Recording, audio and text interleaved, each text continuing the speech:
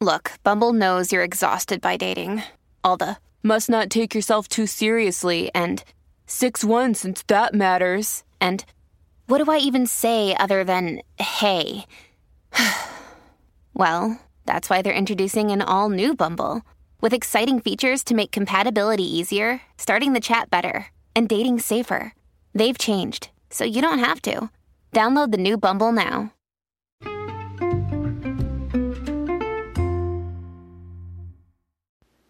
Hi, everybody, and welcome to the Dr. Psych Mom Show. So today I realized that I said in my description of this podcast, I said that one of my unpopular opinions includes that physical touch may be the most important love language, but then I never even did a podcast on that, even though I have done a post on it. But I wanted to talk about why physical touch may be, in fact, the most important love language according to me. And so, you know, there are 5 love languages, which everybody who listens to this or who is a sentient, non-comatose being in the world today knows there are 5 love languages. They are gifts, which no one ever admits to liking, but everybody, not everybody, women, women like gifts. I mean, like, it's kind of socialized to like gifts, flowers, that kind of thing. Not every woman, but, you know, not every man doesn't like gifts. Like, a lot of people like gifts, but most people don't say that's their number one.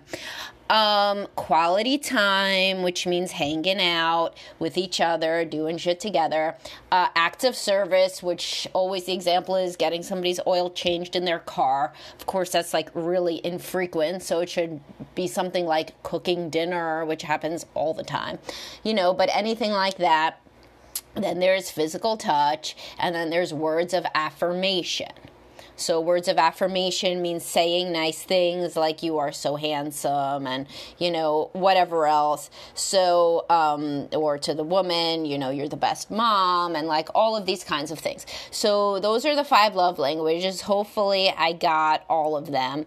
I'm trying to really quick remember if I just said 5 or 4. Yes, I got them. So, all right, cool. So anyway, those are all good, and women frequently have the words of affirmation one, and men frequently have the physical touch one, but some women have the physical touch one. So as I say a lot, 1/3 of the couples that I talk to, the woman wants more sex than the man. And now, if you're saying, well, I thought you meant physical touch is any touch, not just sex. Well, yeah, you're right. Like, it is any touch. But the people who really like hugs and kisses usually like sex. So, I mean, this is one construct, really. So, I am a physical touch love language person, as I'm sure is evident from the fact that I can deeply understand the people who have physical touch as a love language. And speaking as a physical touch love language person and a woman, I mean, it's really hard to feel like you are in an intimate relationship, if you have this love language, when there is no touch going on. Like, women don't say, I barely even feel married because he didn't get me flowers, if their love language is gifts. They don't really even say, I barely feel married because he doesn't tell me I'm beautiful. They may say, my husband is an asshole because he doesn't tell me that I'm beautiful. But that is a really good point. You know, he is. I agree. But it is really hard for somebody with a physical touch love language to feel even married or even like you are not just like coexisting like roommates if you do not touch and if you don't have sex. And it is really difficult to keep any momentum going for the physical touch partner to do any of the other love languages because you literally don't even feel like you're in a relationship, you know, and it's kind of like, and the physical touch, by the way, transcends everything. So for me, for example, I really wanted to spend a lot of physical time touching my kids when they were little, cuddling with them and holding them. And it wasn't, and that really informed, quite honestly, a lot of my decision to be part-time when I had really little kids, is I physically didn't want to be away from them, because to me, when I'm like thinking about it in retrospect now, because they are now 12, 10, and 8, they don't do quite as much cuddling, although the younger two have the same love language, so they do more cuddling,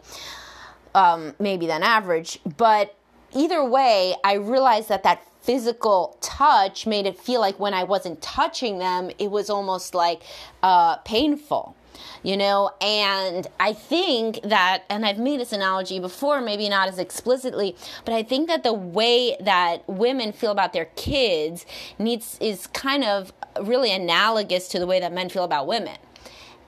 In marriages, at least, that work, or in marriages where people are allowed to say non-politically correct things. Because women love their kids super unconditionally, usually, and if a relationship's going to work out between a man and a woman, it seems like the man has to love the woman in that way. And I could write a whole post on that, or another podcast rather, because I frequently do explicitly make the analogy that if your house was on fire, the woman, let's say you're all in there and it's a fire, right? So let's say the wife and mother got out first. She's going back in for her kids. If her kids are out, I mean, she loves you, husband, but the odds of her going back in, risking her life and leaving her kids motherless because you couldn't get your ass out is really low. However, as a man, I know very few men who, after getting their kids out, would not go back in for their wives. And this is a really big difference. And some wives may not even want the man to do that, because then the kid would be left fatherless in this horrible, morbid, hypothetical scenario, but the man would do it. If he loves his wife, he would go back, because men have, in a best case scenario, a protective instinct that is a really big parallel to how women feel about the kids. So when I felt like I had to just hug and touch my kids, and I was like, how in the world could I ever go back to work full time? Oh my God, that would be so horrible. And that is a lot like how a man would feel when he's told that he would not be able to touch his female partner for an extended amount of time. And to a lesser degree, I feel that way about a male partner, about a husband. If we do not touch and we don't connect for a day, then that would be really strange and would make me feel pretty disconnected. And so I, being a woman, am in a privileged position, privileged, big catchword now. So I'm in a privileged position because it would not be hard for me as a female to find a man that wants to touch all the time, right? Because men frequently have that love language. Now, men are not in such a privileged position. So they have to it's harder for young men on the dating marketplace than it is for young women, although post-divorce, it evens out. Then men are really the catch. But anyhow, so a man has to deal with a woman's libido dropping precipitously in monogamy, and she may not have been as into touch at the beginning as him either. So then once it drops, then he's really in a desert, and he can't just say, I need a hug or I need to have sex with you, because the woman may look at him with the sort of disgust that, is usually reserved for some sort of primordial ooze, and she's not going to do it, and she's not going to feel like she has to do it in a way that a man, so when I talk to men within couples counseling where their wife wants more sex than them, this is a problem. We know it's a problem. All three of us are on the same page. She should not be begging him for sex. That's bad. We all know it. And some men will say that they can't because they can't have sex because some other thing in the marriage is bad. This usually means there's a low sex drive problem, by the way, because usually men they don't really care as much. If there's a problem in the marriage, they can still have sex. So, but either way, all three of us know that it does not make sense that a woman is begging for sex and not getting it. And a lot of the reason that all three of us know that in the room, me as a couples counselor and them, the couple, is because the woman could just go out on the street with a sign that says, have sex with me, and like 40 men would rush up in the first 30 seconds. So it's kind of like understood on a practical level that this woman is in like a shitty situation that she doesn't have to be in, whereas in the inverse, most men that go out with a t-shirt that says have sex with me, women are going to look at them with revulsion. So things are not equal in that domain. And so, things are not equal in that domain for men, but why do I feel that physical touch is the most important love language besides saying that it really makes the person with that love language feel that they are not even in a relationship? Because it's the only one you can get from anyone else. Within monogamy, you can get your words of affirmation tank filled up at work, by your friends, by your kids. You could get gifts. You can even buy the damn gifts for yourself, but other people can buy you gifts. Your parents, your siblings, your friends, whatever. Secret Santa, that's a thing. There is not a secret Santa of sex. Like, that would make work parties certainly a lot better. But there is no such thing where everybody just picks a name out of a hat and goes, screws that person in the closet. So there's no way for you to get your physical touch. Oh, an act of service, you could hire somebody to do acts of service, and it isn't a prostitute, which is what you would have to hire to get your physical touch need met if you wanted to. So the only one that you can't get met by somebody else, quality time goes without saying, that's your kids, your friends, whatever, is sex. Really, for men, it's physical touch of any sort. Men are not like snuggling with each other the way that like female friends will cuddle up on the couch and watch a show or give each other a hug when they see each other. Men barely touch each other. So for most men that don't have tiny little kids, they cannot get their physical touch non-sexual need met, never mind their sexual need met. If they get their sexual need met outside marriage, they are now a monster, an unfaithful monster. So men are screwed in that way because this is the only love language that they cannot get met. And of course, women, they can be able to get the non-sexual touch met, but if they're trying to be faithful and monogamous and the guy won't have sex with you, what are you going to do? You can't just cheat. You shouldn't just cheat. But you can't get him to have sex with you. So this is the only one where one partner not liking something means that the other partner, they cannot have that thing in any way. So this is not nice, and this is not ethical really at all because it's very imbalanced. So one person, it's like when I talk about the no kissing. If one partner decides not to kiss anymore, and I have a podcast about kissing, the other partner has to go to their grave never kissing another person. This is not fair. That is not a life that I would recommend. That is not ethical. That's not fair. That is not why you were placed on this earth, to never kiss anybody again. So that would have to be a situation where you say, well, that doesn't work for me. And people that would say, oh my God, would you really recommend ending a relationship over somebody not kissing you? Yeah, I would. I think that is something that, I would most certainly end a relationship where somebody refused to kiss me. Again, I have the quote privilege of being a woman and knowing that I could next find somebody who would kiss me, and that all of the world would concur that it was a terrible sin that my husband not kiss me. But that does not happen in the inverse as much as it should. First of all, men don't even talk much about things that go on internally in their marriages as much as women do, so they don't get that social support. But also, people just really tend in today's day to diminish men's needs for sex or for affection or for intimacy. I think that things went very far in the opposite direction from, yes, there was a time where men got more of their needs met than women. I don't think we're there anymore. I think now it's the inverse, at least among a lot of the upper middle class couples that I work with. So what I think is that if this resonated with you, that it should really spark some deep internal work about why you are staying in a relationship where you don't get any of your needs met physically and you're not allowed to go get them met anywhere else.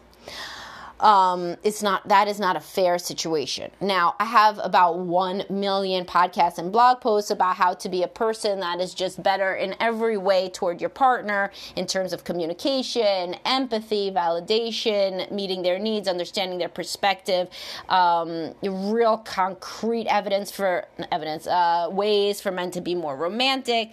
I have all of these things. So I'm not saying that somebody shouldn't be trying to be the best person they could be, but if they are trying and the other person just diminishes their need for physical affection or touch, or that's just considered to not be real or really important or serious, then this is really a losing proposition for long-term happiness because you are in a no-win situation.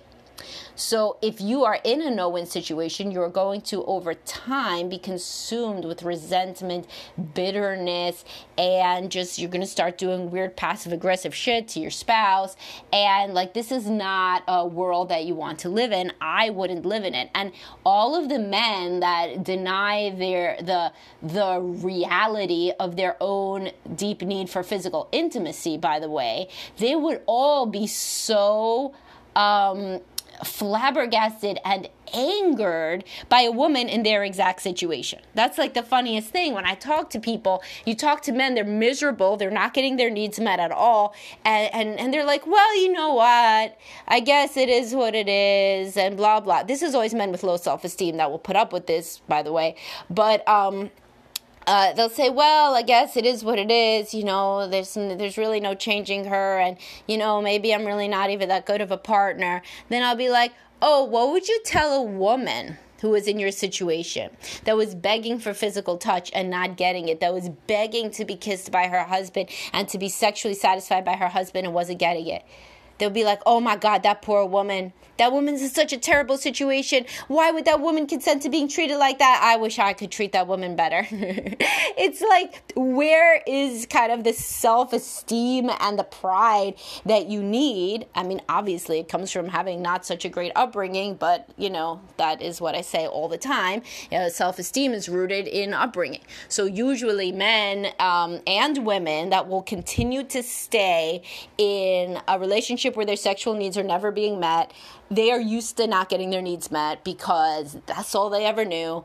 They grew up in a situation likely raised by a self-absorbed parent, not that person's fault. That parent had their own shit going on, but raised in a situation where their needs were never addressed or met. They were never empathized with or validated in any way for having needs or being a normal needing person, and therefore they stay in a marriage where they don't get their needs met. I mean, it's pretty simple and sad. So in this case where this resonates with you and my explanation resonates with you, if you think deeply, then therapy, not to sound like a broken record, but therapy can be very transformative in allowing people to finally access their own self-worth and their needs, and to express and verbalize even just to themselves that they are a person worthy of affection, love, intimacy, and connection, just as anybody else is. And for a lower libido partner that's listening to this podcast, or if your higher libido partner shared it with you, really try to use this as sparking some new, deeper level of understanding on your end for a person in this no-win situation, and how it feels for a person who has a physical touch love language to be denied that. Feels like you're not even in a relationship, like as though you're a mother of a baby, but you're never allowed to touch the baby. The baby's behind glass, never allowed to touch her. How many mothers would feel frantic and insane in that situation? It sounds like something out of The Handmaid's Tale. It sounds horrible to even discuss, but that is how a man feels when he's not allowed access to his wife, or a woman who's not allowed access to her husband because she's in the 1/3 of women with the higher libido.